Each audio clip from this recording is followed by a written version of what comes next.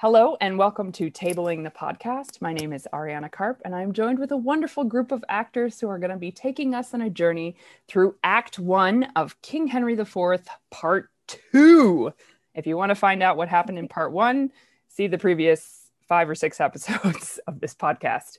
We're going to get right to it, and I would like to introduce our wonderful group here, starting with Marty. Could you please tell us your name, which is Marty, who you're playing, and what your relationship with is with this play? Hi, sure. My name is Marty Madden. I will be playing Sir John Falstaff, and I was lucky enough to play Falstaff in King Henry IV Part 1 last year, and I've seen bits of the play as incorporated into collages of the play that have been done, bits and pieces of it, but never seen the full play, never acted in it. So very excited to explore the play and get to take a stab at Falstaff again. Wonderful, thank you. So Sam, please. Hi, my name is Samantha Blinn. I'm reading for a few different characters. So I'm reading for Mistress Quickly, Lady Percy, which is actually a personal favorite of mine, Lord Hastings, the Duke of Gloucester, and then I'll be taking us out with the epilogue at the end. So I have seen this play. Actually, Ariana and I saw a really wonderful kind of joint production of Henry IV Part 1 and 2 at St. Anne's Warehouse a few years back, which was remarkable. And then aside from that, I actually had the chance to play Lady Percy in a production of Dames of Thrones, The Women of Shakespeare's History, which was conceptualized, conceived, and directed by Miss Ariana Karp. What a champion of a person. But it's been a minute since I've visited this play, so I'm excited to dive back into it and refamiliarize myself with it. Thank you, Sam. Danny. Playing Rumor, Thund, and the Porter. I believe those are all the Act 1 characters I'm playing.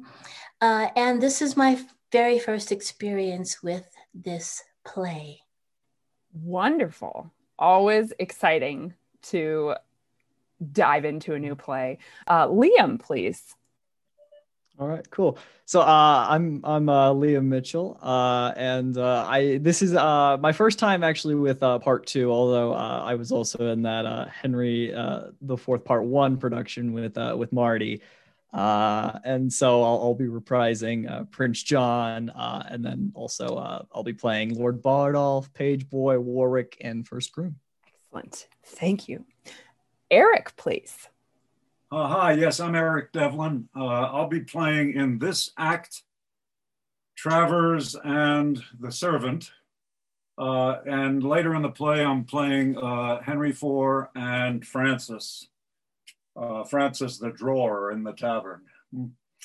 I have no prior history with this play, but oh boy, it's a great play, and I'm real happy to be doing this. Wonderful. Amber. I'm Amber. Eric and I are married, and I saw Marty and Liam last summer in Part 1. It was wonderful. Really well done. And I've read it before, but every year I find when I read a Shakespeare play, I understand more and more and more. So I'm playing Morton, Snare, Lady Northumberland, Peto, Will, or Justice Shallow, Harcourt, and the second groom. Wonderful. Thank you. I'm also, this is so far has more characters than any of the Shakespeare plays that I've so far done tabling. So it's like everyone has this huge list of characters. It's kind of extraordinary. Rhoda.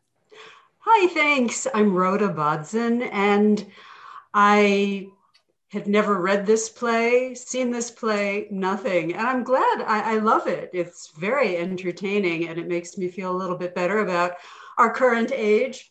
I am playing Lord Chief Justice, Silence, Beadle, and best of all, Moldy. Yes. Wonderful. Yeah, there's Shakespeare was really great at coming up with character names for these poor working class people. Moldy, feeble, wart, like Shadow, Bullcalf. I want it would make a good band name, I feel like, somehow. Mike, please. Hi. Again, sorry I'm late. Jesus Christ. So I'll be reading. I didn't realize there were 2 Bardoffs in this show. I never read the whole thing. I generally just look over my own lines, but I'm one of those. But so I'll be re-looking over some things. It makes sense though, because the Archbishop and Lord Bardoff are in a scene together, and I was a little curious about that. But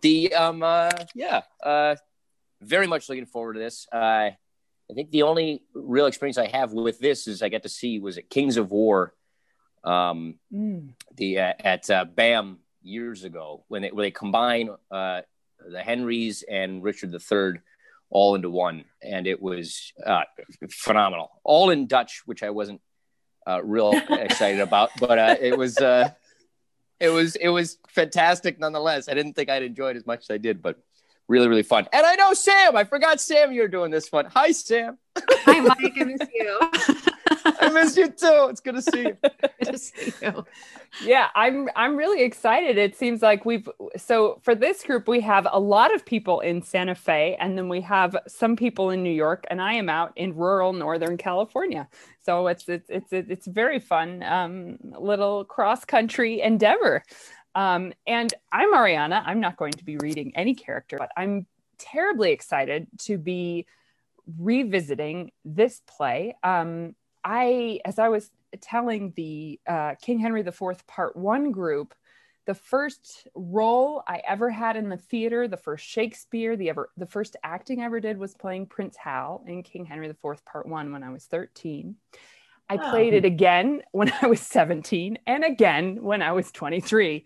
And when I was 23, I also got to play Prince Hal in Part 2 in a full production, but it was an incredibly rushed rehearsal process for Part 2. And I never felt like I really got to dig into this Part 2.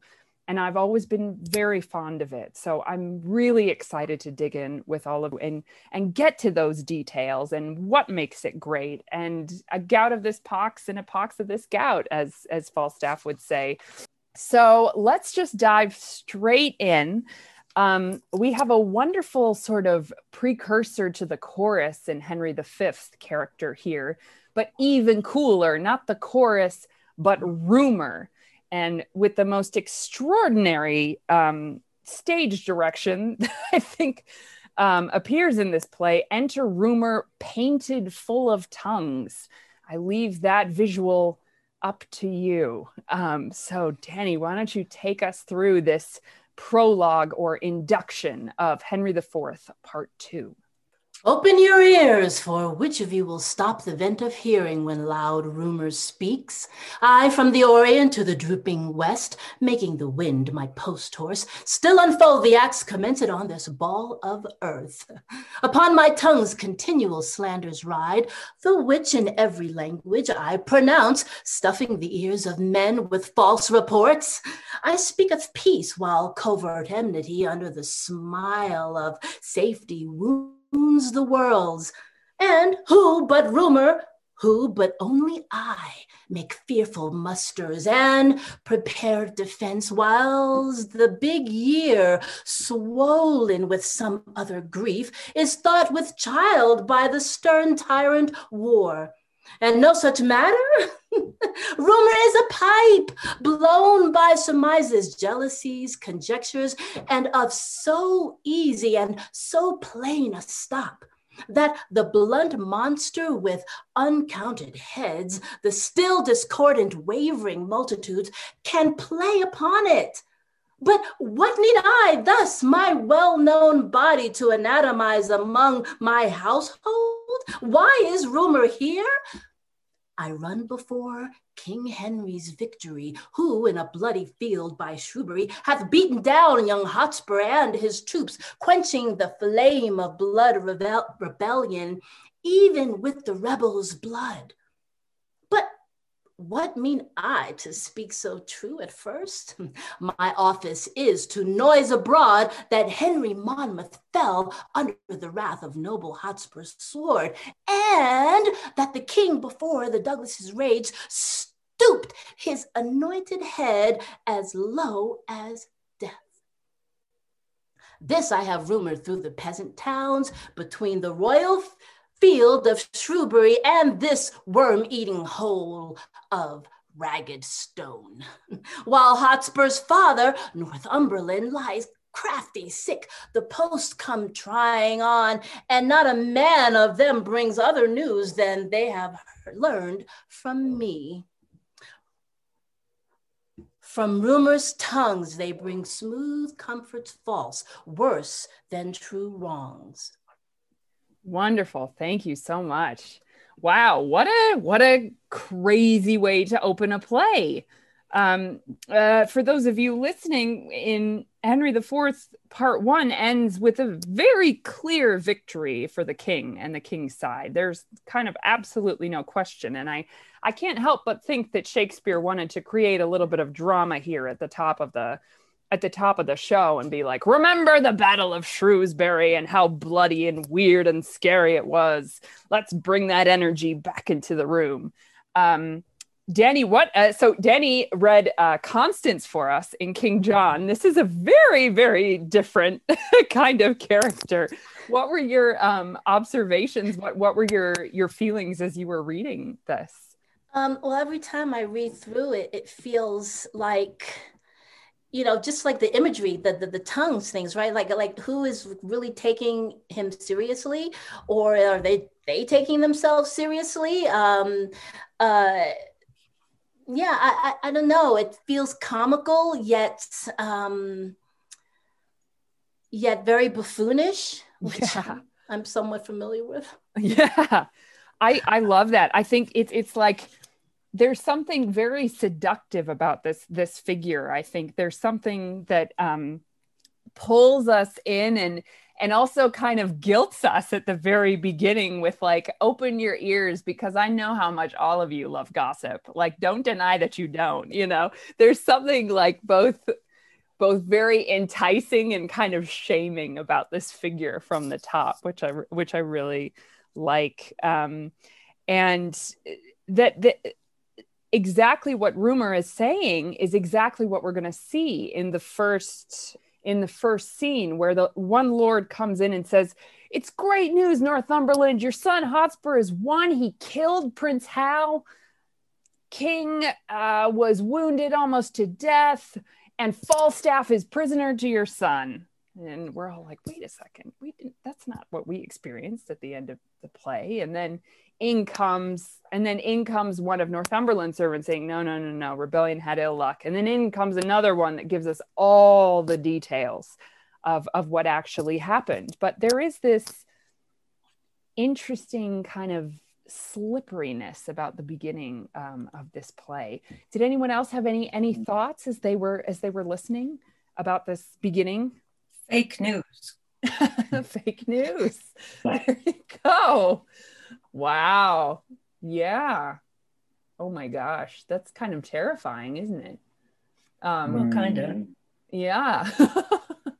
We were talking about the relevance of these history plays to our current political situation, and the power of political rhetoric and how easily it can be bent one way or another, and how quickly these people stab each other in the back when the self-interest is lost, when, as the bastard in King John says, commodity is the bias of the world, right?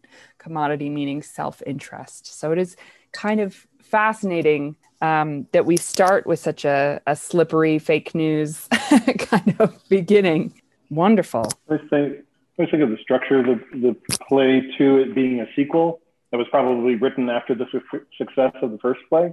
Yeah. And even with like Henry V, with I forget his name, but the soliloquy at the beginning of that. Oh yeah, chorus. Just weaving these plays together and getting people caught up, sort of, it's just sort of, and then we start, bam, so it just always reminds me of it. Although Star Wars is the original movie, just that crawl at the beginning of Star Wars. That's totally what I was thinking too. Yes. It's so funny you should bring that up. We definitely have brought up Star Wars and Lord of the Rings parallels in all of the plays so far, which has been really fun. And as Andrew said in our last session, he always loves it when Shakespeare quotes Lord of the Rings. It's always great when that happens. So we have admittedly false narrator, right? An untrustworthy narrator to start us off, which leads us to a scene about untrustworthy news sources. So let's jump right into that. So we have, I sort of do little French scenes, which it's a very old way of breaking up scripts of just whenever a new character enters, it's a new scene, or whenever a character exits, it becomes a new scene. So this first little bit is, I have entitled Earls and Orchards, followed by Here He Comes, followed by Good News. So let's get through those three little French scenes here. All right, so we got Lord Bardolph, the Porter, and Northumberland. Who keeps the gate here? Ho, where is the Earl? What shall I say you are? Tell thou the Earl that the Lord Bardolph doth attend him here. His lordship is walked forth into the orchard. Please it your honor, knock but at the gate, and he himself will answer. Here comes the Earl. What news, Bardolph? Every minute now should be the father of some stratagem. The times are wild, contention like a horse, full of high feeding, madly hath broke loose, and bears down all before him. Noble Earl, I bring you certain news from Shrewsbury. Good, and God will. As good as heart can wish. The king is almost wounded to death, and in the fortune of my lord your son, Prince Harry, slain outright, and both the Blunts killed by the hand of Douglas. The young Prince John and Westmoreland and Stafford fled the field, and Harry Monmouth's brawn, the hulk, Sir John, is prisoner to your son. Oh, such a day, so fought, so followed, and so fairly won, came not till now to dignify the time since Caesar's fortunes. How is this derived? Saw you the field? Came you from Shrewsbury? I spake with one, my lord, that came from thence, a gentleman well bred and of good name, that freely rendered me these news for true.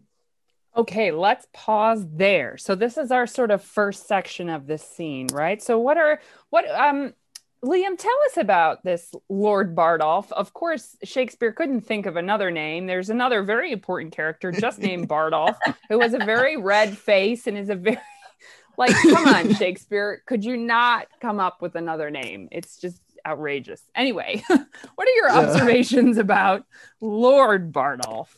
I find it funny that, well, one, the name, of course, it's similar, but also just like the character, he's very trusting. It's just like, this guy looks good.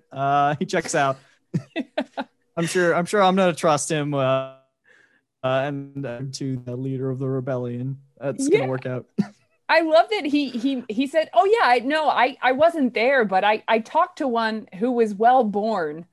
And as we're going to find out in this scene, the people who are well born do not have the accurate news. The people who have the accurate news are the two servants of Northumberland, the not highborn people that have accurate news, which I think in a sort of way, connecting back to what you were saying, Danny, about the sort of buffoon-like nature, is very much like a commedia trope, right? The very smart servant who's always hungry and who always is a little bit more on top of things than the master figure.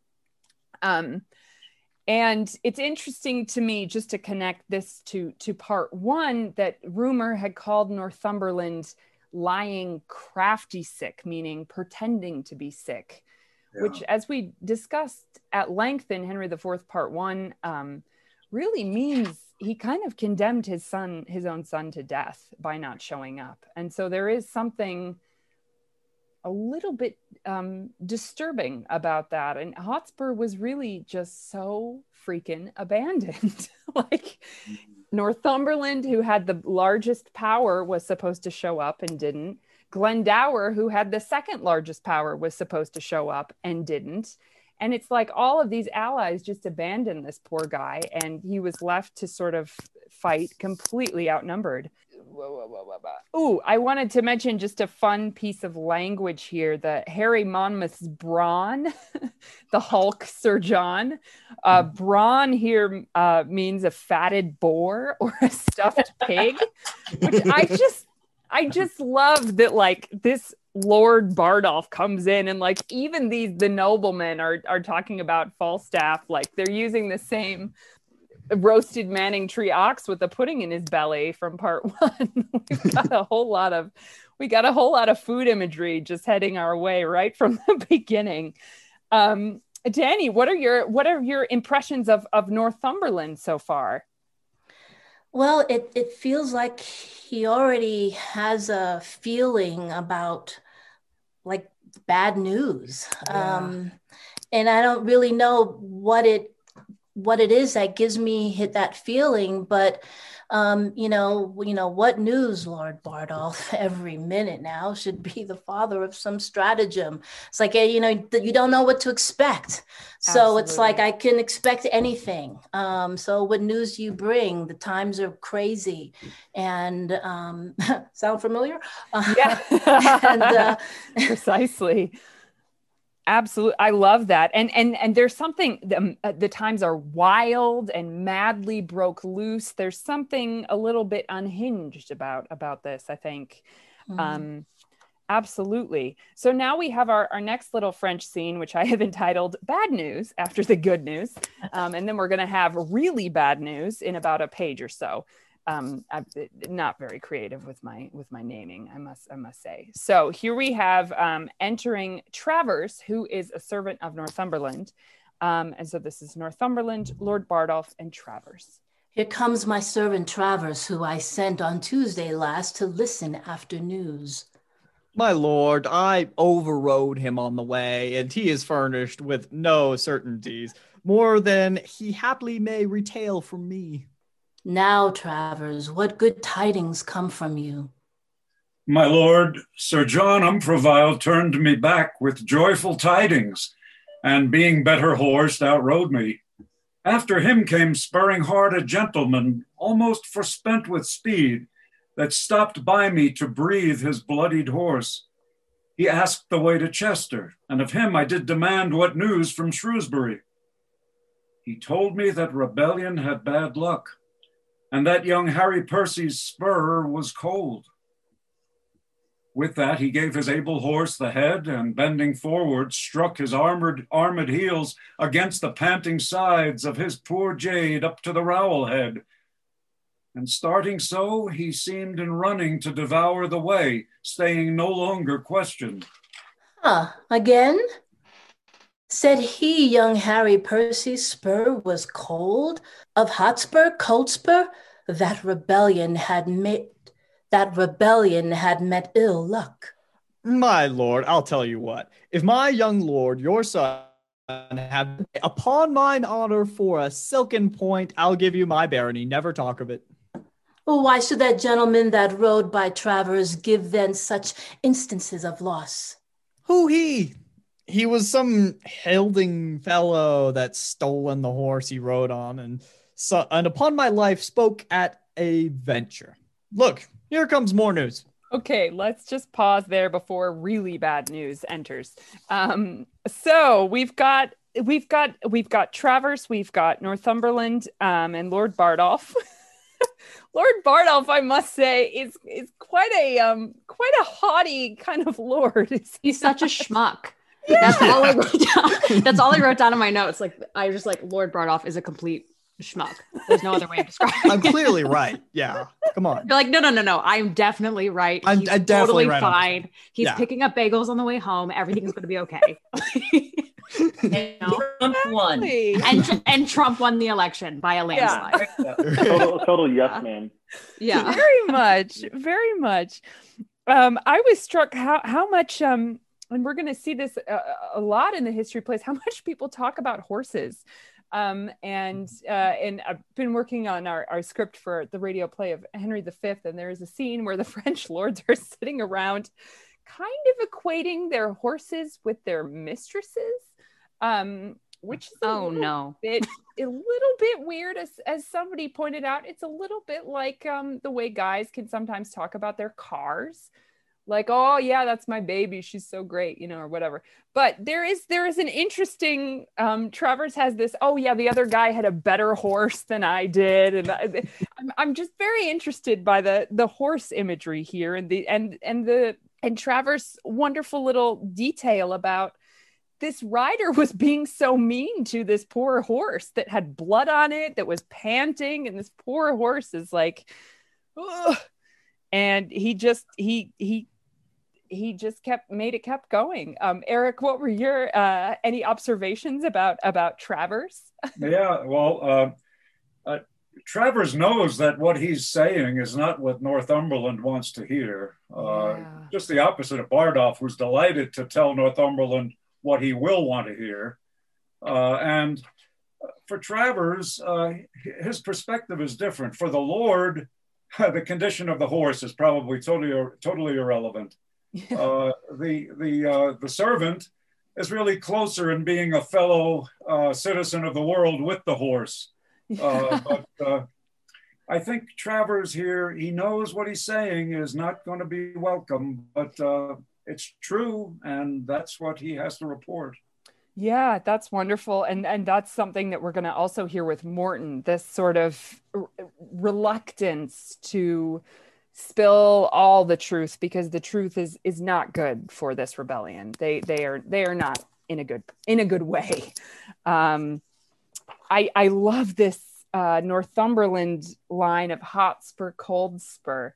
What a wonderful little antithesis. And we had known Harry Percy as Hotspur, and he is a very fiery, irrational, a little bit sporadic character. And there's something very, very simple and touching to me about the idea of something very hot just turning cold and losing the thing that made it very distinctive. There's something there's like a little quiet tragedy in that for me, even though it's kind of a funny word, cold spur. Wonderful. So in comes really bad news. So Morton enters, and this is going to take us through to the end of this scene. So have fun, everyone.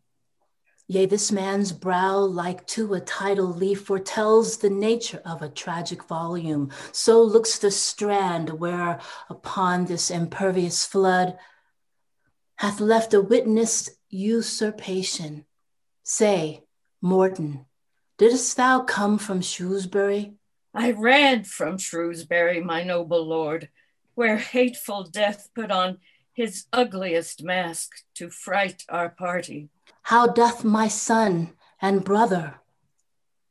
Thou tremblest, and the whiteness in thy cheek is apter than thy tongue to tell thy errand.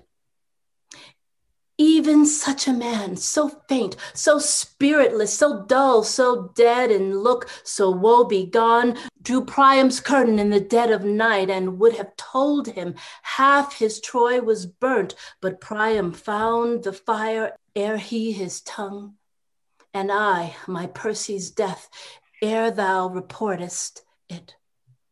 This thou wouldest say, your son did thus, and thus, your brother thus, so fought the noble Douglas, stopping my greedy ear with their bold deeds, but in the end to stop my ear indeed, thou hast a sigh to blow away this praise, ending with brother, son, and all are dead. Douglas is living, and your brother yet. But for my lord, your son. Why is he dead? See what a ready tongue suspicion hath? He that but fears the thing he would not know hath by instinct knowledge from others' eyes that what he feared is chanced. Yet speak, Morton. Tell thou an earl this his divination lies, and I will take it as a sweet disgrace, and make thee rich for doing me such wrong. You are too great to be by me gainsaid. Your spirit is too true, your fears too certain. Yet for all this, say not that Percy's dead. I see a strange confession in thine eye. Thou shakest thy head and holdest it fear or sin to speak a truth. If he be slain, the tongue offends not that reports his death, and he doth sin that doth belie the dead, not he which says the dead is not alive. Yet the first bringer of unwelcome news hath but a losing office, and his tongue sounds ever after as a sullen bell, remembered toiling a departing friend. I cannot think, my lord, your son is dead. I am sorry. I should force you to believe that which I would to God I had not seen. But these mine eyes saw him in bloody state, rendering faint quittance, wearied and outbreathed, to Harry Monmouth, whose swift wrath beat down the never daunted Percy to the earth, from whence with life he never more sprung up. In few, his death, whose spirit lent a fire even to the dullest peasant in his camp, being bruited once, took fire and heat away from the best tempered courage in his troops. For from his metal was his party steeled, which once in him abated, all the rest turned on themselves like dull and heavy lead. And as the thing that's heavy in itself upon enforcement flies with greatest speed, so did our men, heavy in Hotspur's loss, lend to this weight such lightness with their fear that arrows fled not swifter toward their aim than did our soldiers, aiming at their safety, fly from the field. Then was that noble Worcester so ta'en prisoner, and that furious Scot, the bloody Douglas, whose well-laboring sword had 3 times slain the appearance of the king, gan veil his stomach and degrace the shame of those that turned their backs, and in his flight, stumbling in fear, was took. The sum of all is that the king hath won, and hath sent out a speedy power to encounter you, my lord, under the conduct of young Lancaster and Westmoreland. This is the news at full.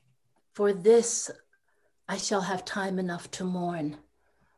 In poison there is physic, and these news, having been well, that would have made me sick. Being sick have in some measure made me well.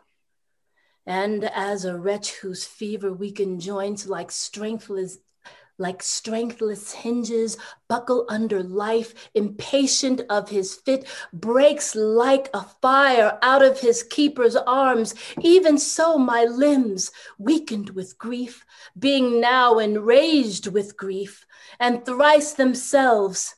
Hence, therefore, thou nice crutch, a scaly gauntlet now with joints of steel, must glove this hand.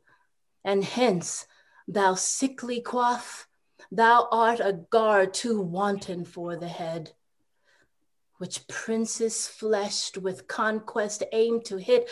Now bind my brows with iron and approach the raggedest hour that time and spite dare bring to frown upon the enraged Northumberland. Let heaven kiss earth. Now let not nature's hand keep the wild flood confined. Let order die, and let this world no longer be a stage to feed contention in the lingering act, but let the one spirit of the firstborn Cain reign in all bosoms, that each heart being set on bloody courses, the rude scene may end and darkness be the barrier of the dead. This strained passion doth you wrong, my lord. Oh, I'm sorry. I'm reading, That's all right. Reading from the Pelican, and it says Travers has the line. I apologize. Oh. You know, this is a wonderful moment. This line does not appear in the folio at all, which is interesting. It's kind of a big old question mark. Where is this from? It's from an earlier quarto, perchance. But yeah, there's definitely some textual variation here. Sorry about that. Oh, no worries. This strained passion doth you wrong, my lord. Sweet Earl, divorce not wisdom from your honor. The lives of all your loving complices lean on your health, the which, if you give o'er to stormy passion, must perforce decay. You cast the vent of war, my noble lord, and summed the account of chance before you said, let us make head. It was your pre-surmise that in the dole of blows your son might drop. You knew he walked o'er perils on an edge more likely to fall in than to get o'er. You were advised his flesh was capable of wounds and scars, and that his forward spirit would lift him where most trade of danger ranged. Yet did you say, go forth? And none of this, though strongly apprehended, could restrain the stiff-born action. What hath then befallen? Or what hath this bold enterprise brought forth more than that being which was like to be? We all that are engaged to this loss knew that we ventured on such dangerous seas, that if we wrought out life, 'twas 10 to 1, and yet we ventured for the gain proposed, choked the respect of likely peril feared, and since we are o'erset, venture again. Come, we will all put forth body and goods. 'Tis more than time, and my most noble lord, I hear for certain and dare speak the truth, the gentle Archbishop of York is up with well-appointed powers. He is a man who with a double surety binds his followers. But Lord, your son had only but the corpse, but shadows and the shows of men to fight. For that same word, rebellion, did divide the action of their bodies from their souls, and they did fight with queasiness, constrained as men drink potions, that their weapons only seemed on our side. But for their spirits and souls, this word rebellion, it had froze them up as fish are in a pond.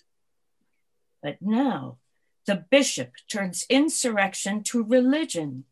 Suppose sincere and holy in his thoughts, he's followed both with body and with mind, and doth enlarge his rising with the blood of fair King Richard scraped from Pomfret stones, derives from heaven his quarrel and his cause, tells them that he doth bestride a bleeding land, gasping for life under great Bolingbroke, and more and less do flock to follow him. I knew of this before, but to speak truth, this present grief had wiped it from my mind. Go in with me and counsel every man the aptest way for safety and revenge. Get post and letters and make friends with speed, never so few and never yet more need. Wonderful. Thank you, everyone. Welcome, Noah. Hello, hello. Oh, Noah! So, Amber, tell me about Morton. What an amazing character who just shows up and gives this news. Well, I think he's a person of great character, and he speaks the truth. He's not going to let this highfalutin lord think he's won the election. Yeah. Yes, absolutely. Absolutely. I love that. I really enjoy his sort of buck up, sir. He sort of has two speeches. Yeah. There. Get over it. Yeah. But also it's like, it's kind of this wonderful reminder that you knew you were risking your son when you didn't show up. You knew that. This is not new information, sir. So like you can be emotional, of course. You just lost your son, but you also knew that you might lose your son by not showing up to the Battle of Shrewsbury. Why did Northumberland do that? He's just a coward? Well, it's never really entirely explained why he didn't show up. And to historians as well, there's a lot of confusion and speculation, which is interesting. I love this turn right near the beginning of this section, Northumberland, where it's like you have to put this situation into a mythical proportion. Like you've got to go and take yourself to Troy in order to make this work. The speech on page 4 of drawing Priam's curtain in the dead of night. So Priam, king of Troy, and he was the husband of Hecuba, for those of you familiar with Hamlet. What's Hecuba to he, or he to Hecuba? And he was killed by Pyrrhus during the sack of Troy. So this is essentially you're putting Hotspur's death in the same kind of mythic proportion as the burning of Troy, which is kind of extraordinary. But I always find in Shakespeare that when characters do that, it's because they need imagery of that size to describe the situation that they're in. And to make sense of it's like you have to put yourself in a different frame somehow. Were there any other questions or observations about I had a thought, Ariana, about Northumberland and why he abandoned his son. And I was just thinking, because I've been watching The Crown recently, and when somebody is your heir to a title, to lands, to vast riches, they're not just your son, but they're a threat to your status, to your life, to your very life itself. Oh yeah, fascinating. Wow. So maybe it was just kind of like his basest instincts came to the fore and he just couldn't help himself, and it was him or his son, and he chose himself. His priority is his power, his position. That's his priority. Yeah. Well, and all of these plays, I think one of the troubles and one of the things that's really hard about history plays as a theater producer, they're really hard to market because they don't have great names. Right. Part 1 and part 2 is just, I feel like when audiences are going to a history play, they automatically think, okay, so I got to do my homework before I go and see this show. And I just want to say to them, no, you'll fall in love with the characters. You'll get into the situation. You might not understand everything, but who cares? You'll have a good time. It's okay. And I think here, what it boils down to, all these political upheavals, is this is a family drama. All these people are freaking related. I mean, the Percys are distantly related to to Bolingbroke and Prince Hal, and it's really about family. And I think when we boil the plays down to that, it becomes just as complicated as any family dynamic anywhere, all of its ups and downs and peculiarities. But I really do, I like that a lot, that there was something about he wasn't ready to risk perhaps his power on this gamble. Yeah, Danny. I had a question about his level of dissociation, in a sense, and to tell this big story. It's because so I know this moment is like a really big moment, and I should have a lot of feeling, and it's like this. But I'm going to tell this story because really I'm masking this disassociation, and but it sounds like this story, and I have this emotion. So something just in the reads I've had of it just feels like that, like false emotion. Like he's just putting on not so much a show, like in spite of himself, like maybe he's not even aware of it, not fully aware of his feelings. Absolutely. It gives him a way to think about it that makes him feel better about his choices, I would think. It seems like everybody here is just like, let's cut our losses and move on, Yeah. And I mean, for how much Hotspur was like talked about and put on a pedestal in part one, it's interesting to see. Yeah. Well, and I actually I still think there's a lot of language in Morton's speech that continues to put Hotspur on that pedestal, and we'll see more of that later also when Lady Percy comes in. And she talks about how loved he was. And so I think it's interesting to see the way that Morton describes that scene, because I think it really speaks to the love, in a way, it speaks to the love that people had for Hotspur and the effect that his death had on everyone. But those lines about your lord, your son had only but the corpse, but shadows and the shows of men to fight. I guess until rebellion gets connected up with religion, people aren't as inspired to rebel. It is interesting. I mean, I think Morton makes the point in two different ways, right? I think in that first speech where you're describing his death, you're talking about the visceral effect that his death and the loss of his leadership had for the rebel soldiers, who essentially abandoned their post when they saw that Hotspur was dead, because he was the fire of the rebellion. Yeah. But then it's like, again, it's like a commodity, once again, self-interest. Morton is ostensibly a part of the rebellion, and he's a follower of Northumberland, and he needs to get Northumberland to start gathering his power because he knows that they're about to be attacked, right? So it's like immediately this shift in tactic from like, your son was amazing, to, you know what, we've also got a really great, one of the highest members of clergy in the realm who's on our side, and he's gonna speak some sermons and get a lot of people to come on over, because now we can purge rebellion when we have someone from the clergy somehow. So it does seem to me that, it comes back to this idea of commodity, and that actually for Lord Bardolph and Morton and Travers and all these people, they really need to sort of get Northumberland back to his powerful position that he held within this rebellion, and start doing things to defend himself and all of them. Otherwise, all of them will probably end up dead. And with the Archbishop, you have an army of believers. Exactly. And that's very important, right? There's Worcester has some really fascinating speeches about how, of the offering side, those of us who are in this rebellion, we can't have dissension amongst the ranks. We have to have a really clean face, and we need to sort of just give a front of unitedness to the world.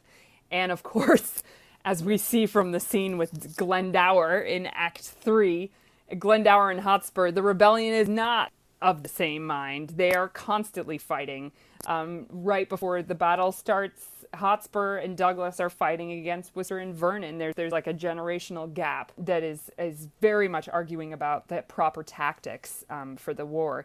So we've already seen that the rebellion, everyone's sort of in it for a slightly different reason. And that means that they can't so much put up a united front as just a multiple fronts. But yeah, quite an interesting first scene.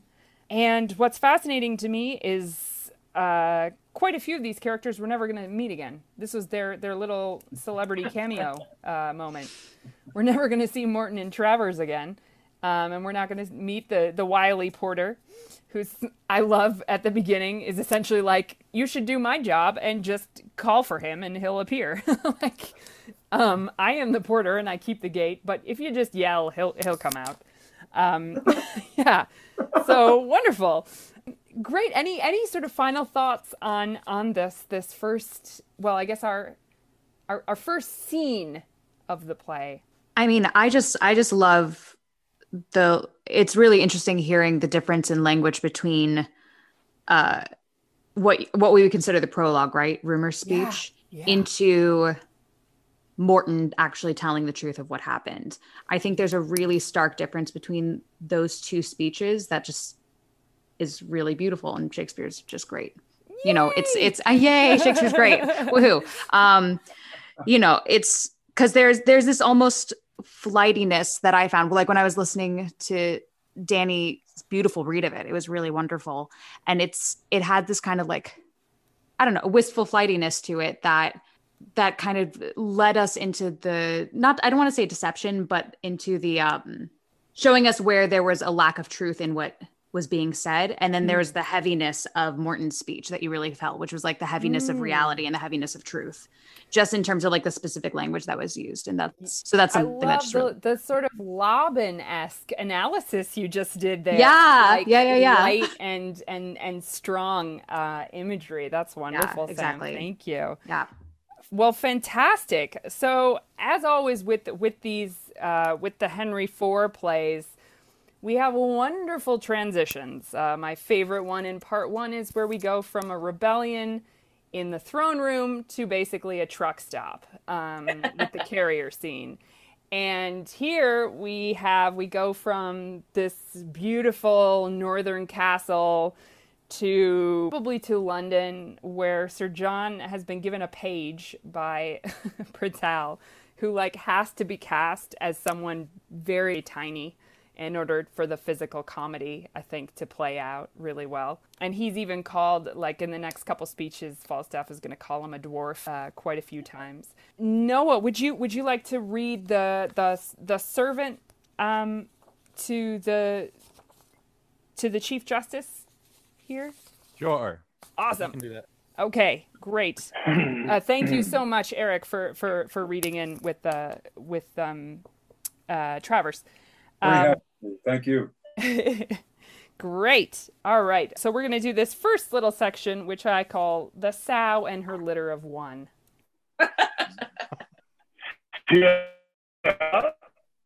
Giant.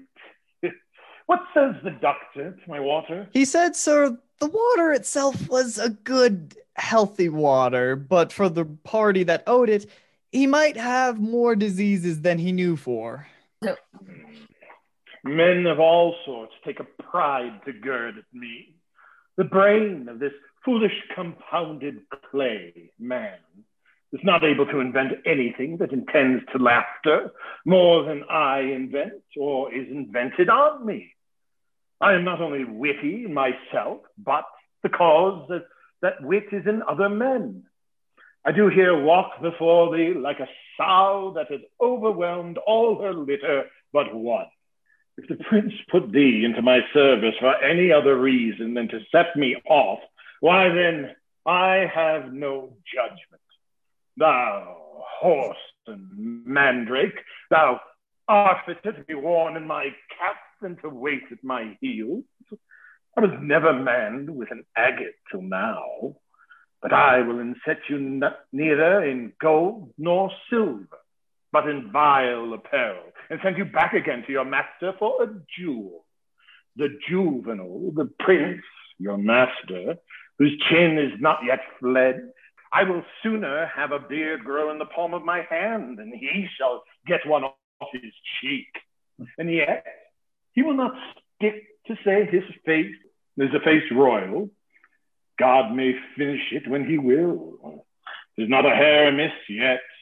He may keep it still at a face royal, for a barber shall never earn sixpence out of it. And yet, he'll be crowing as if he had ripped man ever since his father was a bachelor. He may keep his own grace, but he's almost out of mine, I can assure him. What said Master Domelton about the satin, or my short cloak and my slops? He said, sir, you should procure him better assurance than Bardolph. He would not take his bond and yours. He liked not the security. Let him be damned like the glutton. Pray God his tongue be hotter. A horse, an Akatofu, a rascal, yea, forsooth, knave, to bear a gentleman in hand, and then stand upon security. That horse and smoothie pates do now wear nothing but high shoes and bunches of keys at their girdles. And if a man is through with them in honest taking up, then they must stand upon security. I had his leave they would put ratsbane in my mouth as offer to stop it with security. I looked should have sent me 22 yards of satin, as I am a true knight, and he sends me security.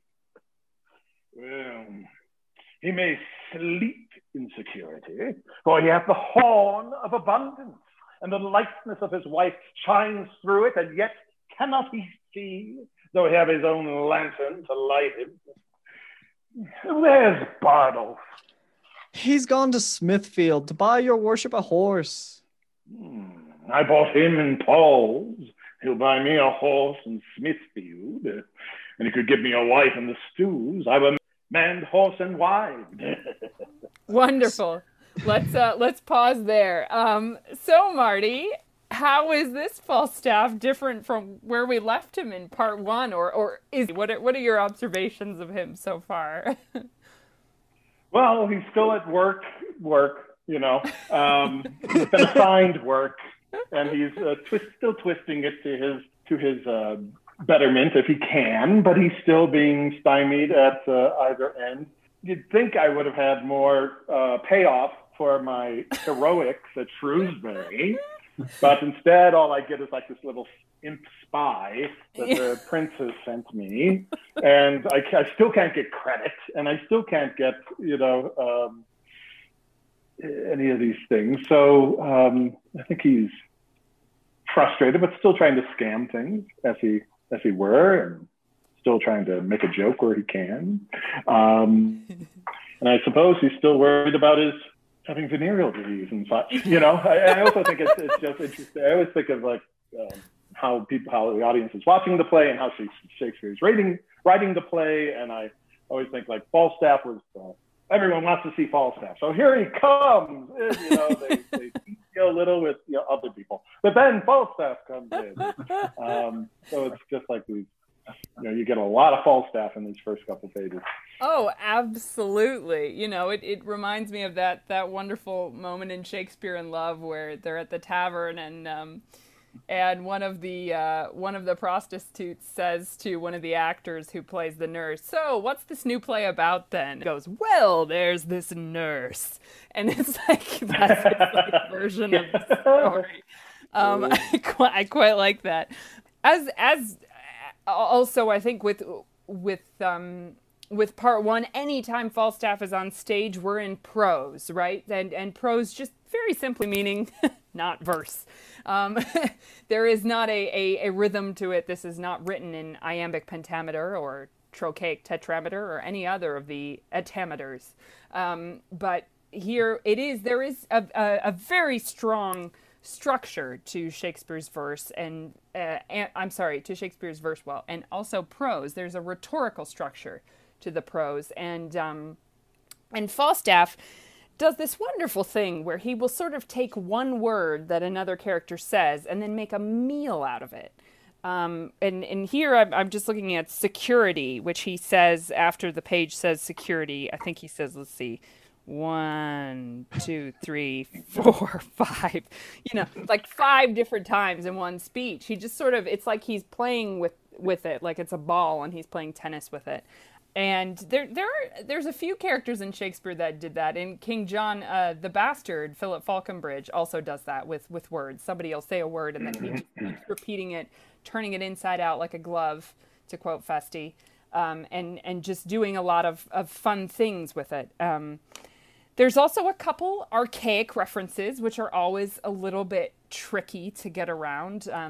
I always count on Marty to come up with really wonderful ways of letting the audience know what these tricky, complicated words are.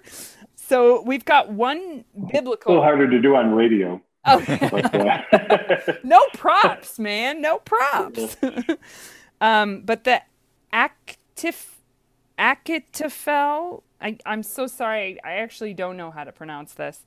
Achitophel, I think. Achitophel is from the Bible and was an advisor to King David, who sided with Absalom in the conspiracy against David. That is the sum total of what I know. But was also realizing as we were just working through part one that actually Falstaff has a remarkably large number of biblical references.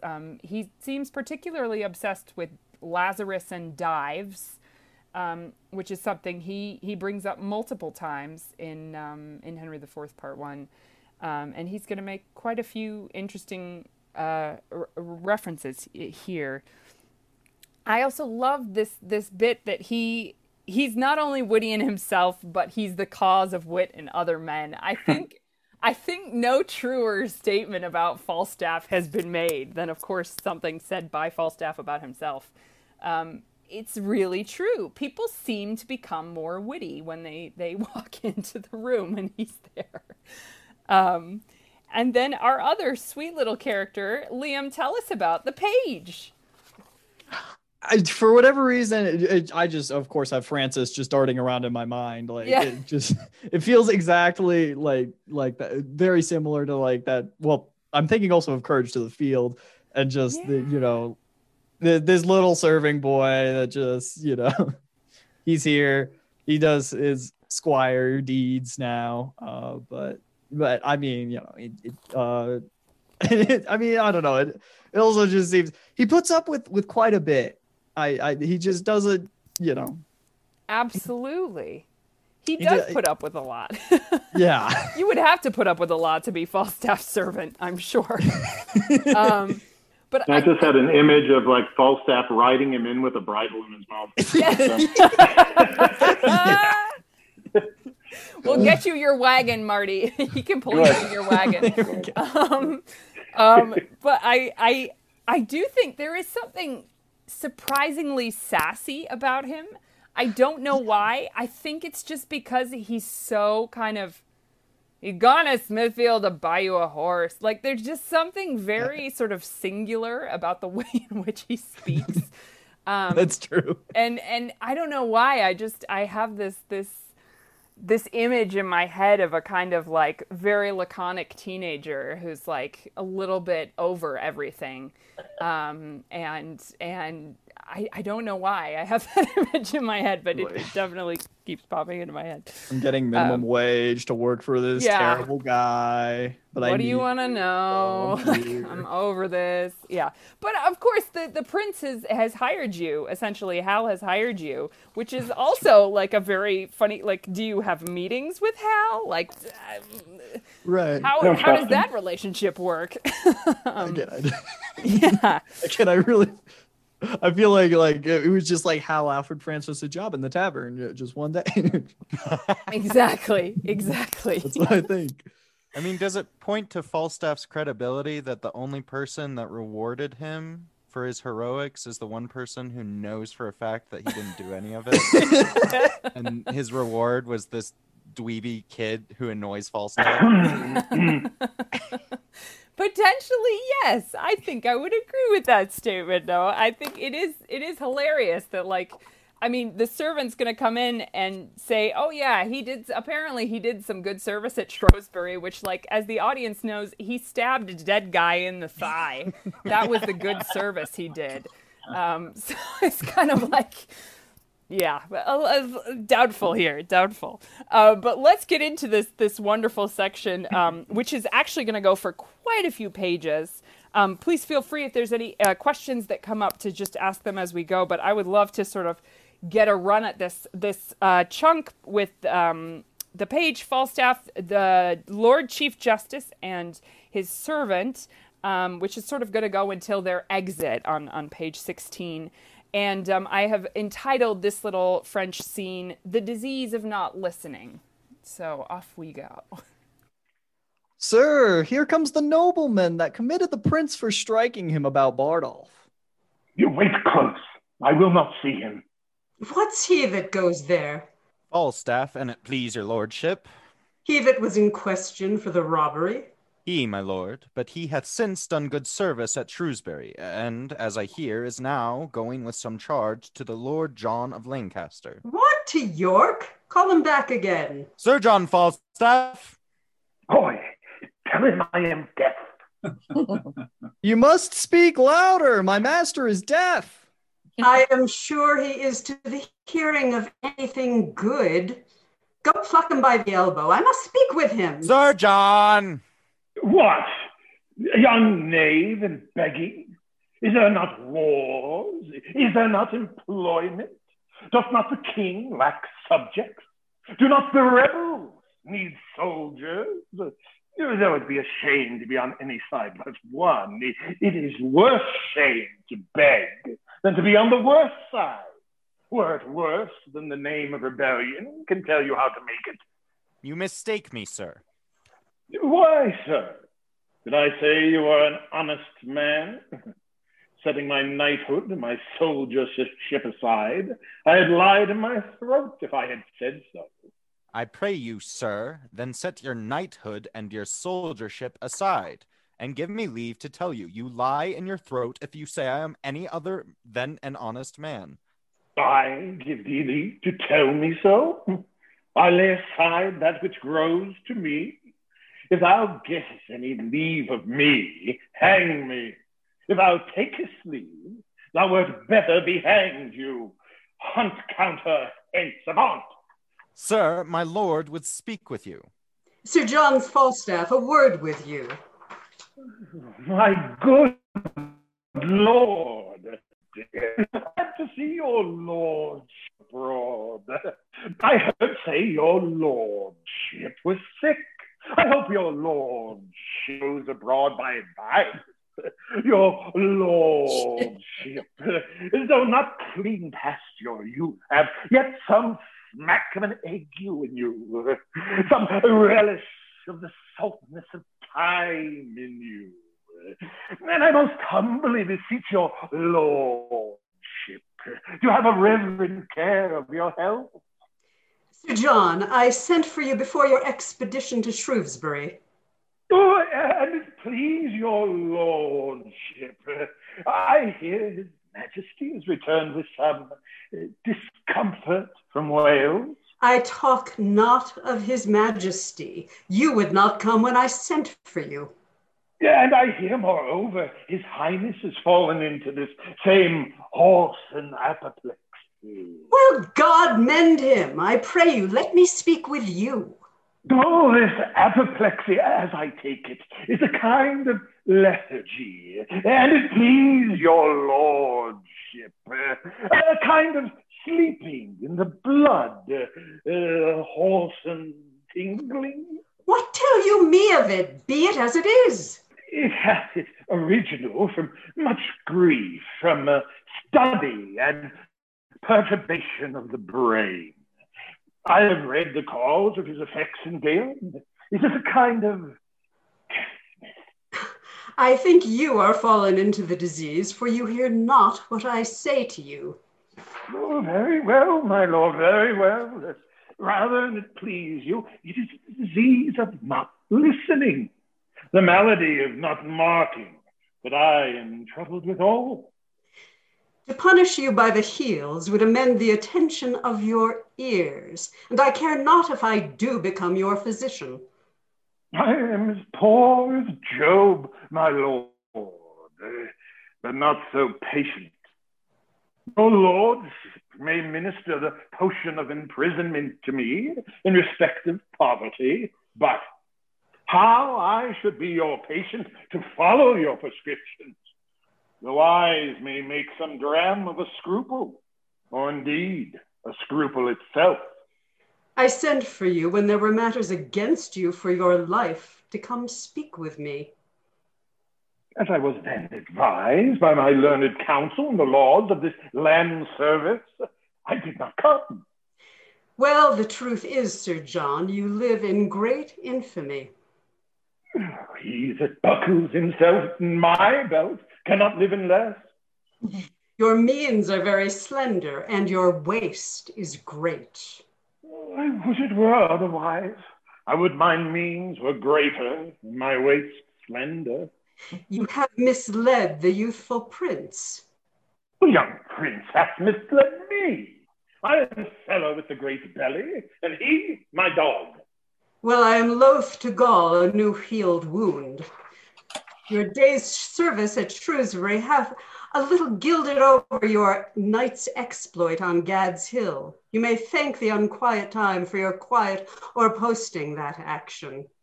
My lord. But since all is well, keep it so. Wake not a sleeping wolf. To wake a wolf is as bad as smell a fox. What?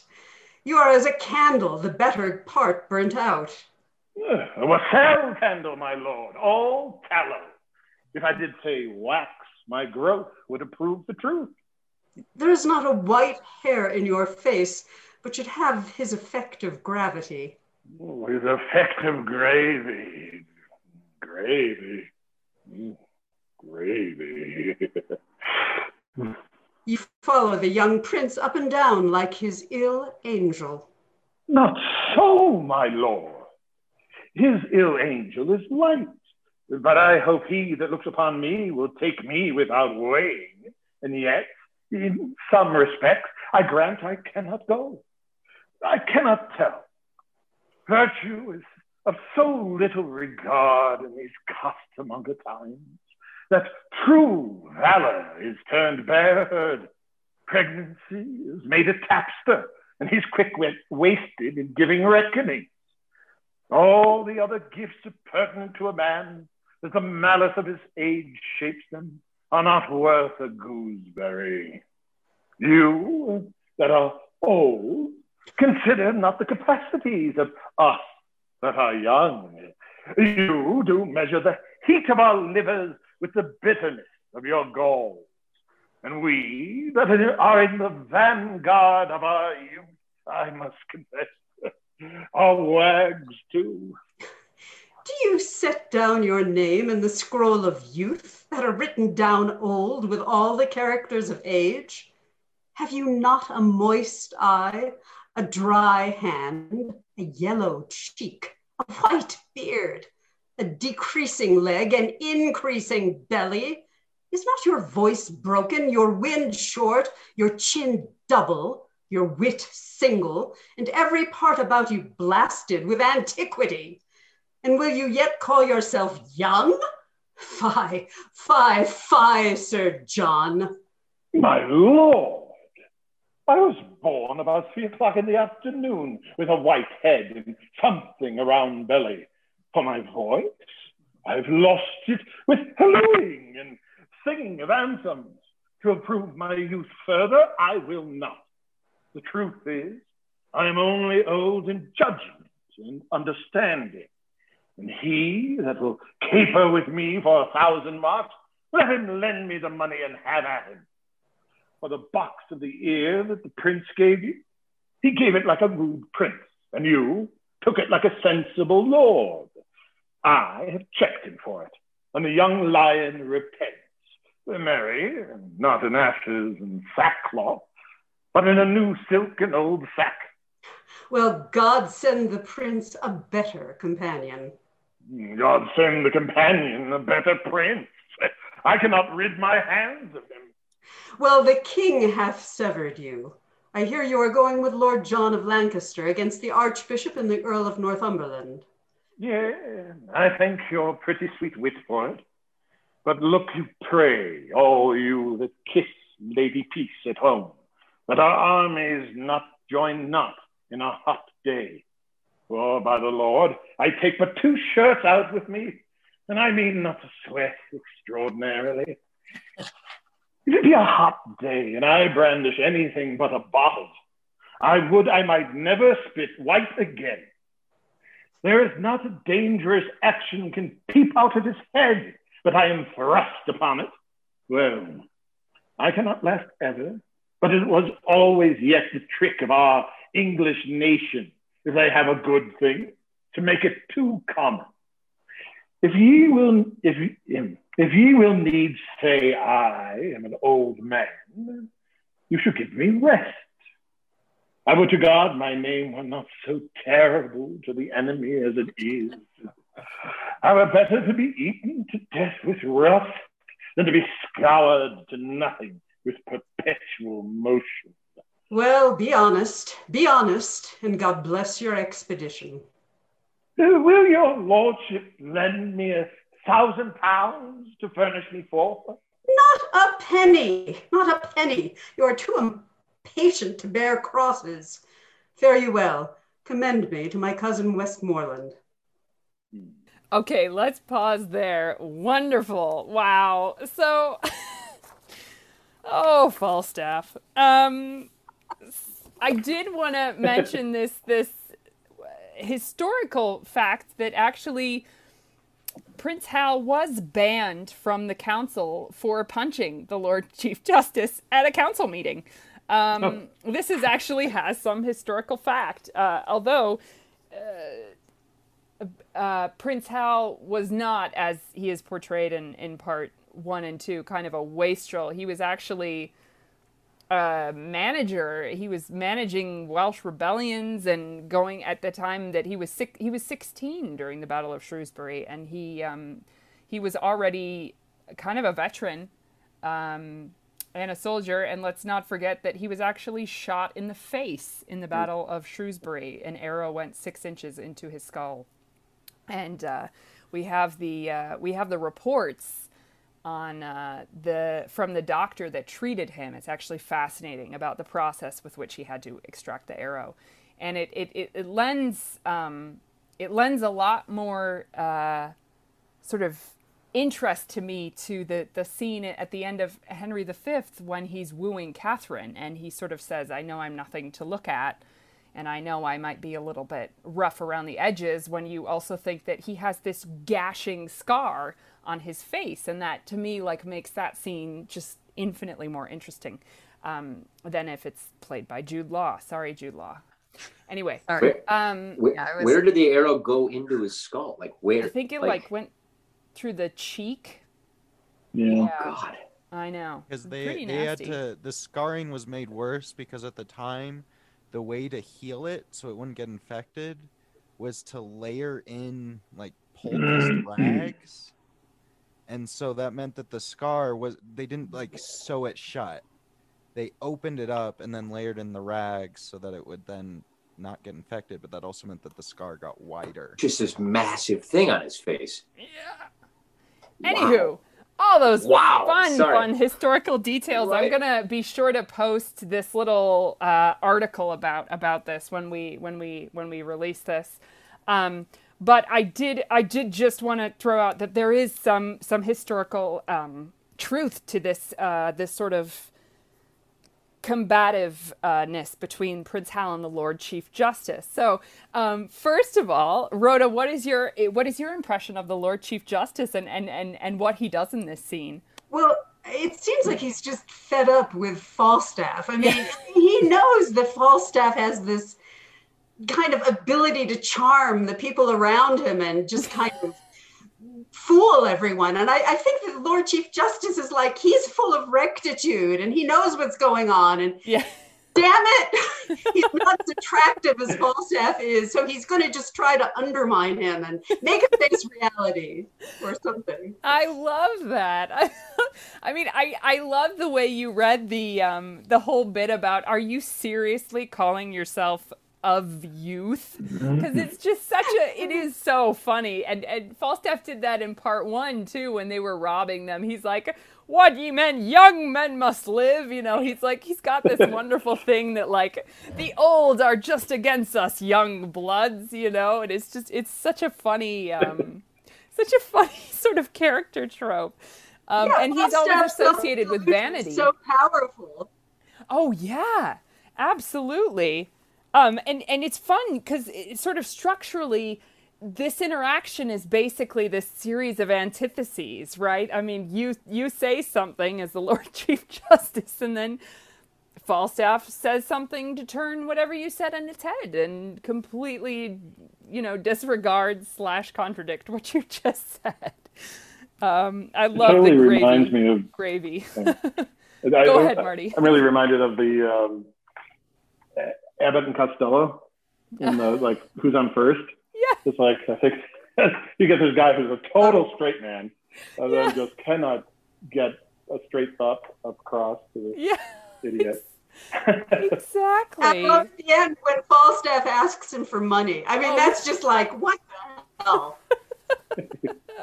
There is a point in life after which one's self-image does not continue to age. Falstaff has passed that point, I think. Absolutely, and I probably true. He's such a You may not know that yet, but you will. There is such a, he's so full of life, Mr. Falstaff here. He just kind of, I mean, he's a very big character, but as one of my mentors said, he's as big a character as he is big as a character, right? I mean, he just fills the page and the stage and kind of the audience's imagination. He just sort of demands attention, which is just, it's kind of extraordinary for a character to do that in such a forceful way. What were your observations, Marty, of this little disease of not listening section? Well, I mean, like I said, I've had that sort of like Abbott and Costello feel to it.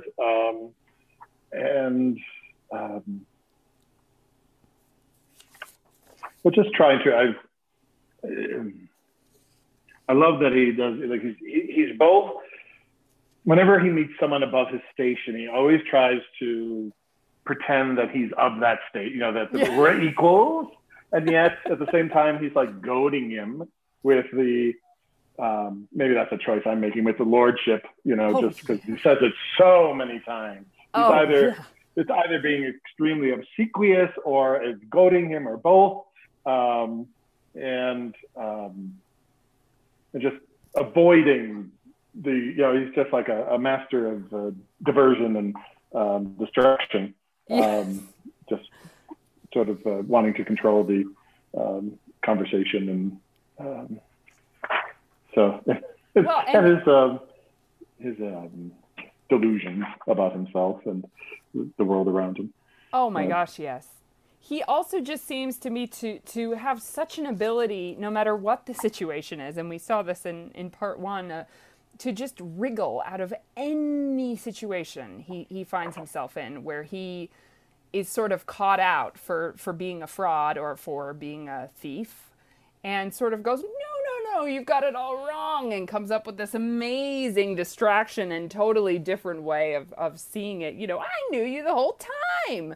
And this seems to me to be a reminder of how good he is about getting out of situations. The next time we see him, he's going to get out of being arrested very, very deftly. And I just quite love that about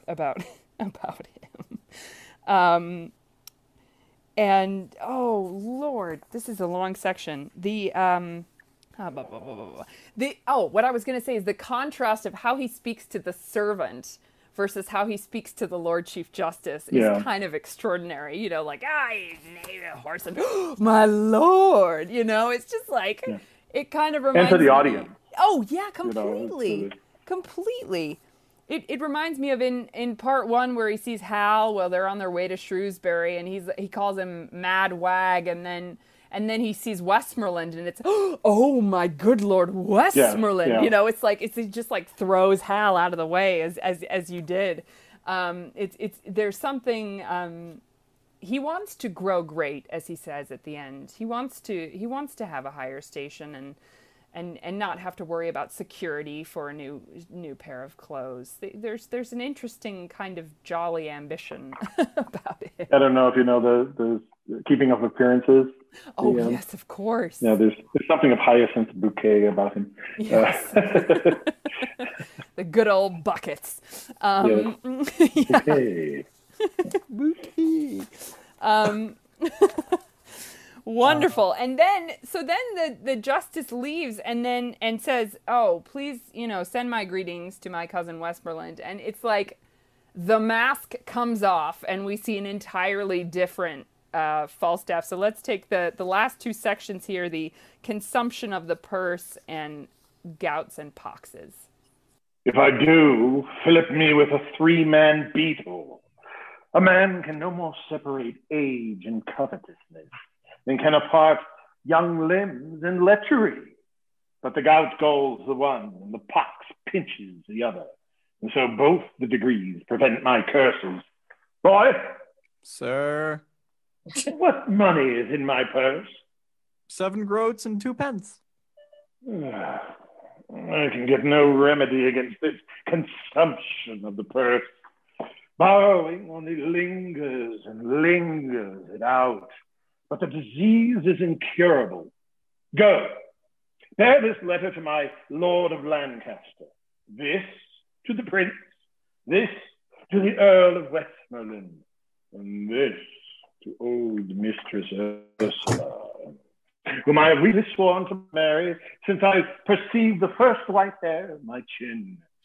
About it, you know where to find me. Pox of this gout, gout of this pox. For the one or the other plagues a rogue of my great toe. 'Tis no matter if I do halt. I have the wars for my colour, and my pension shall seem the more reasonable. A good wit will make use of anything. I will turn diseases to commodity. So I love this. He's like resolved that he's going to take his STD and pretend that he got it in the wars. Right? Amazing. Any thoughts on that last little section there, Liam and Marty? I find it reminds me of that scene in Henry where I think it's where like Hal's just sending out a bunch of letters, but then there's just the Ursula thing at the end, and I don't know. Absolutely, you gotta deliver a lot of letters. There's a lot of letters are everything in these plays. They're the only source of news. It's kind of extraordinary how important they are. It is. I don't know how I'm going to get around without him there. So, anyway, I'll have to walk. Yeah. So, on my big toe. On your big toe. Wonderful. So we had our wonderful little scene in prose, and now we move to our final scene in Act 1, where this is all kind of one section. There are no entrances and exits, and this is with the Archbishop that we've heard so much about so far, Thomas Mowbray, who is also known as Earl Marshall, the Earl of Marshall, the Lord Hastings, and Lord Bardolph. So this whole, I just entitled the scene, The Rebels Rally and Plan. So let's just have a nice read through the scene, and we'll discuss it. Have fun. Thus have you heard our cause and known our means. And my most noble friends, I pray you all speak plainly your opinions of our hopes. And first, Lord Marshal, what say you to it? I will allow the occasion of our arms, but gladly would be better satisfied how in our means we should advance ourselves, to look with forehead bold and big enough upon the power and puissance of the king. Our present musters grow upon the file to 25,000 men of choice, and our supplies live largely in the hope of great Northumberland, whose bosom burns with an incessant fire of injuries. The question then, Lord Hastings, standeth thus, whether our present 25,000 may hold up ahead without Northumberland. With him we may. Yea, marry, there's the point. But if without him we be thought too feeble, my judgment is we should not step too far till we had his assistance by the hand. For in a theme so bloody-faced as this, conjecture, expectation, and surmise of aids incertain should not be admitted. 'Tis very true, Lord Bardolph, for indeed it was young Hotspur's case at Shrewsbury. It was, my lord, who lined himself with hope, eating the air and promise of supply, flattering himself in a project of a power much smaller than the largest of his thoughts. And so, with great imagination, proper to madmen, led his powers to death, and winking leapt into destruction. But by your leave, it never yet did hurt to lay down likelihoods and forms of hope. Yes, if this present quality of war, indeed the instant action, a cause on foot, lives so in hope. As in an early spring we see the appearing buds, which to prove fruit, hope gives not so much warrant as despair that frosts will bite them. When we mean to build, we first survey the plot, then draw the model, and when we see the figure of the house, then must we rate the cost of the erection, which if we find outweighs ability. What do we then? But draw anew the model in fewer offices, or at least desist to build at all. Much more, in this great work, which is almost to pluck a kingdom down and set another up, should we survey the plot of situation and the model, consent upon a sure foundation, question surveyors, know our own estate, how able such a work to undergo to weigh against his opposite. Or else we fortify in paper and in figures, using the names of men instead of men, like one that draws the model of a house beyond his power to build it, who, half through, gives o'er and leaves his part created cost a naked subject to the weeping clouds and waste for churlish winter's tyranny. Grant that our hopes, yet likely of fair birth, should be stillborn, and that we now possess the utmost man of expectation. I think we are a body strong enough, even as we are, to equal with the king. What, is the king but 25,000? To us no more, nay, not so much, Lord Bardolph, for his divisions, as the times do brawl, are in 3 heads, 1 power against the French, and 1 against Glendower. Perforce a 3rd must take up us. So is the unfirm king in 3 divided, and his coffers sound with holy poverty and emptiness. That he should draw his several strengths together and come against us in full puissance need not be dreaded. If he should do so, he leaves his back unarmed, the French and Welsh baying him at the heels. Never fear that. Who is it like should lead his forces hither? The Duke of Lancaster and Westmoreland, against the Welsh, himself, and Harry Monmouth. But who is substituted against the French, I have no certain notice. Let us on, and publish the occasion of our arms. The Commonwealth is sick of their own choice. Their over-greedy love hath surfeited. A habitation giddy and unsure hath he that buildeth on the vulgar heart. O the fond many, and with what loud applause didst thou beat heaven with blessing Bolingbroke, before he was what thou wouldst have him be. And being now trimmed in thine own desires, thou beastly feeder, art so full of him that thou provokest thyself to cast him up. So, thou common dog, didst thou disgorge thy glutton bosom of the royal Richard, and now thou wouldst eat thy dead vomit up, and howls to find it. What trust is in these times? They that, when Richard lived, would have him die, and now have become enamored on his grave. Thou that threwst dust upon his goodly head, when thou, proud London, he came sighing on, after the admired heels of Bolingbroke, Christ now, O earth, yield us that king again, and take thou this. O thoughts of men accursed! Past and to come seems best, things present worst. Shall we go draw our numbers and set on? We are time's subjects, and time bids be gone. Lovely. Wow, what a tongue twister of a speech there you got, Mike, at the end. Fuck, right. It's like all of these, like, thou Royal Richard. Dust. Wouldst, thou that threwst. I'm also really enjoying, so for everyone, Mike read Bolingbroke in Richard II for us, so I'm really enjoying him talking about himself in this speech. Wonderful. So let's go from the beginning here. So Mike, tell us about the Archbishop. What are your sort of impressions of him so far, and what happens in this scene? That's very interesting because the very beginning, it's like, well, here's the scenario. What do you guys think we should do? Yeah. And it's funny because it's clear that he's kind of on the side of the rebels here, right? So, but at the same time, he's like, these fucking people just like, you know, they wanted to get rid of Richard and they got rid of Richard, and then they loved Bolingbroke. Now they want to get rid of Bolingbroke. It's like, do they not care about what's going on now? It's just always I love that line at the very end. Past and to come seems best, things present worst. People always look back to the past and look forward to the future, and then they don't really care for what's going on currently, which is interesting. Yeah. You're gonna have an amazing line, I believe it's in Act 4, where you say, "We're all diseased," which is just like one of my favorite lines in the whole play.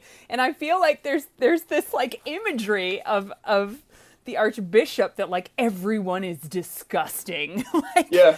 Thy dead vomit up, like eat thy dead. Yeah. Like, what is that even? Is that image? Yeah. It's so repulsive. Dogs who vomit it up and then eat it right back up again. I know. It's like, oh, I love wow. it. I love it. But yeah, there's something. He does seem like this kind of like, okay, so to sum up, kind of guy, and then he gets that speech at the end, which is like, ugh. It's just kind of like dark and black bile-y and kind of, I don't know, there's something really visceral about that final speech for me. And it's just so hard to say because you've got all of these repeated consonant sort of little families all over the shop with that. Then we have our Thomas Mowbray, Earl Marshall, who doesn't speak that much in this scene, but do you have an impression of him that much? You don't get a lot to go on. Yeah, he just seems agreeable and ready to, yeah. Absolutely. And I do believe, just for the continuity of all of the histories we've worked through, that I believe that this is Thomas Mowbray from the beginning of Richard II. I believe this is his son. So this is again continuing this family dynamic, and this Mowbray who sided with King Richard, who was very much Bolingbroke's enemy. It makes perfect sense to me that his offspring would join a rebellion against Bolingbroke. And then we have Lord Hastings. Tell us about Lord Hastings, Sam. I know Hastings is an interesting character, especially when you're looking at the other dudes in the scene, because he just kind of, the impression that I get at least is that he just kind of wants to dive back into it. He's like, no, we have enough people. We just need to go. Like, let's not worry about this too much and just get in there and F some stuff up. That's at least like my impression, where like Bardolph talks more about like, or they all seem to talk more about like building up forces and all that. And Hastings is like, no, we're good. Like the king's all distracted and stuff. So we're just going to go and let's go right now. Yeah. He seems because you've inspired me, Sam, with your earlier Laban language. He seems very time stressed. Yeah, he's right? very time stressed. Time stressed. To do some Laban psychology there. Yeah, super time stressed. No, that's a great way of putting it. But brings up a really good point, that it's common knowledge that the king, and we saw the king do this, although we didn't hear about him dividing up part of his power to go against the French. Mm-hmm. But we did find out at the end of Henry IV, Part 1, that he's dividing his power to go after the remaining rebellion. And that's sort of common knowledge. It makes the most strategic sense. So the rebels would know that. So he seems to be saying, let's get the best, maybe it isn't possible that we win on all of these fronts, but maybe on our front, if we really get organized, we could at least defeat him. And if we get one battle ahead, that will help us. It'll help our cause. It is interesting to me, Liam, I want to bring you into this conversation. The difference between Lord Bardolph here and Lord Bardolph in front of Northumberland, and the way that he talks about Hotspur. Did you notice a difference? No, yeah. I mean, it seems like, like he wanted to, like talk very highly of course, like the face comes off, it's like, he wasn't high on Hotspur like a lot of people, it seems like. Well, and he's so much more sort of practical about it. He's sort of saying, yeah, I mean, Hotspur was a great warrior, but he really didn't do very well strategically. I mean, deciding to go ahead without over half of the army was probably too hot-headed. What killed him. And like, let's not be. I love this bizarre speech you have about building a house. You're right. It's like, I mean, I just get the sense that he's like full of himself, and so he's gonna go off and talk about like, I remember when I built my house. There is something about it. Like, if he was in a different era, he would be an architect. There's something he seems to find great joy in this, in pulling out this metaphor of designing your dream house and then realizing, oh shit, I can only afford for half of it. Okay, maybe let's start over. We'll get rid of the 500 square foot kitchen and we'll make it a 100 square foot kitchen. Then we'll be really happy. But yeah, it's a funny speech to happen right in the middle of this scene. Like, it's almost kind of funny, right? Because he like at the very beginning, he's like so sure of himself. Yeah. And all these great things have happened, and then all of a sudden he's like, well, we got to make sure that everything's like right before we go forward. Yeah, well, I think he's probably backpedaling a little bit because he's like, oh God, I was so wrong last time. Absolutely. And I think there is something kind of funny that like one of the first things he said is to Northumberland is like, if Hotspur doesn't have the day, I'll give up my title. And now he's like, let's be really careful about what we promise. Let's be careful about what we do here. I hope no one heard me say I'd give up my title. Because I was joking. Let's breeze past that. We're going to breeze past that.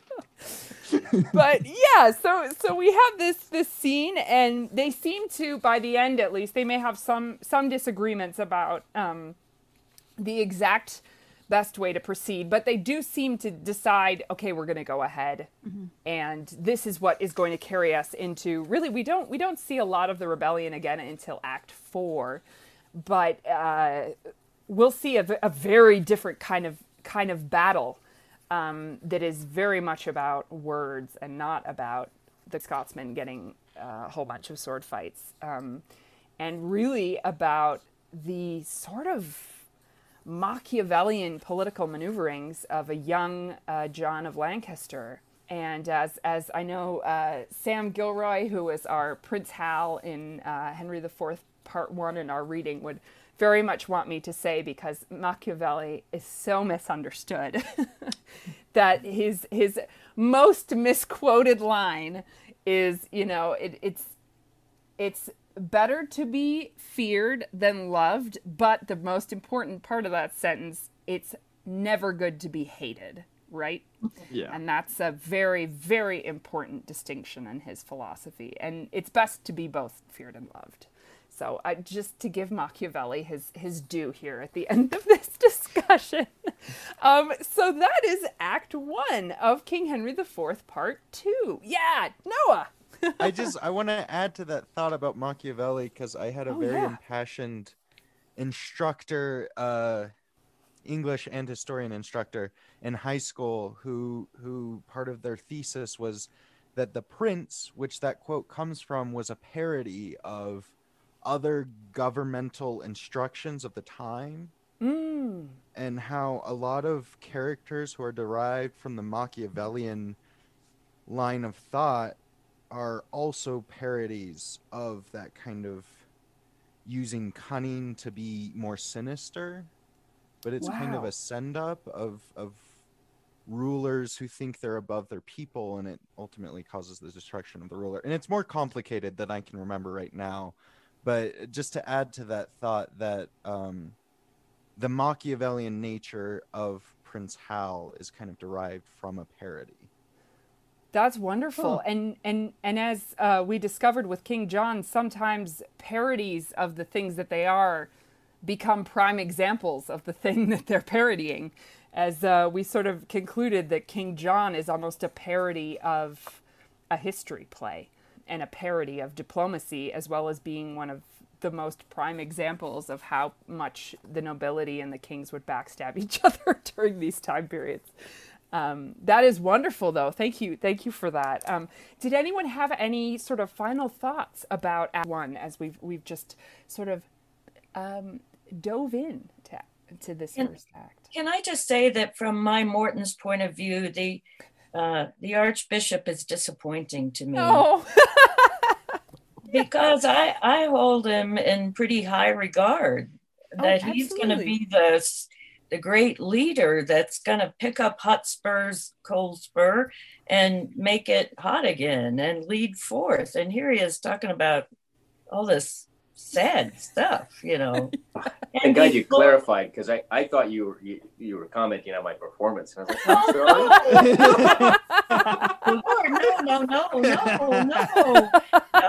like, No. I'm glad Morton didn't hear you talk about throwing it up and eating it back. Yeah. You'd have been I think. And these guys are such bureaucrats. Yeah. Oh, yeah. That's to me I just see Mitch McConnell and his gang, doing their stuff. Oh my God, Bardoff is so Mitch McConnell. Yeah, no, totally. It's like, I will accept the election results now. We're okay. We're okay. Accurate, but there might be something. Perhaps there might be something even more cynical, Amber, in your line back in in the first scene of supposed sincere and holy in his thoughts. Talking about the Archbishop. I mean, there's something supposed could be both seeming but also considered or regarded. So there's an interesting double meaning in that verb that you could have fun with. Very good. I've heard about you, Archbishop. Supposedly holy. Yes. Thank you. Very good. Well, wonderful. Thank you all so much.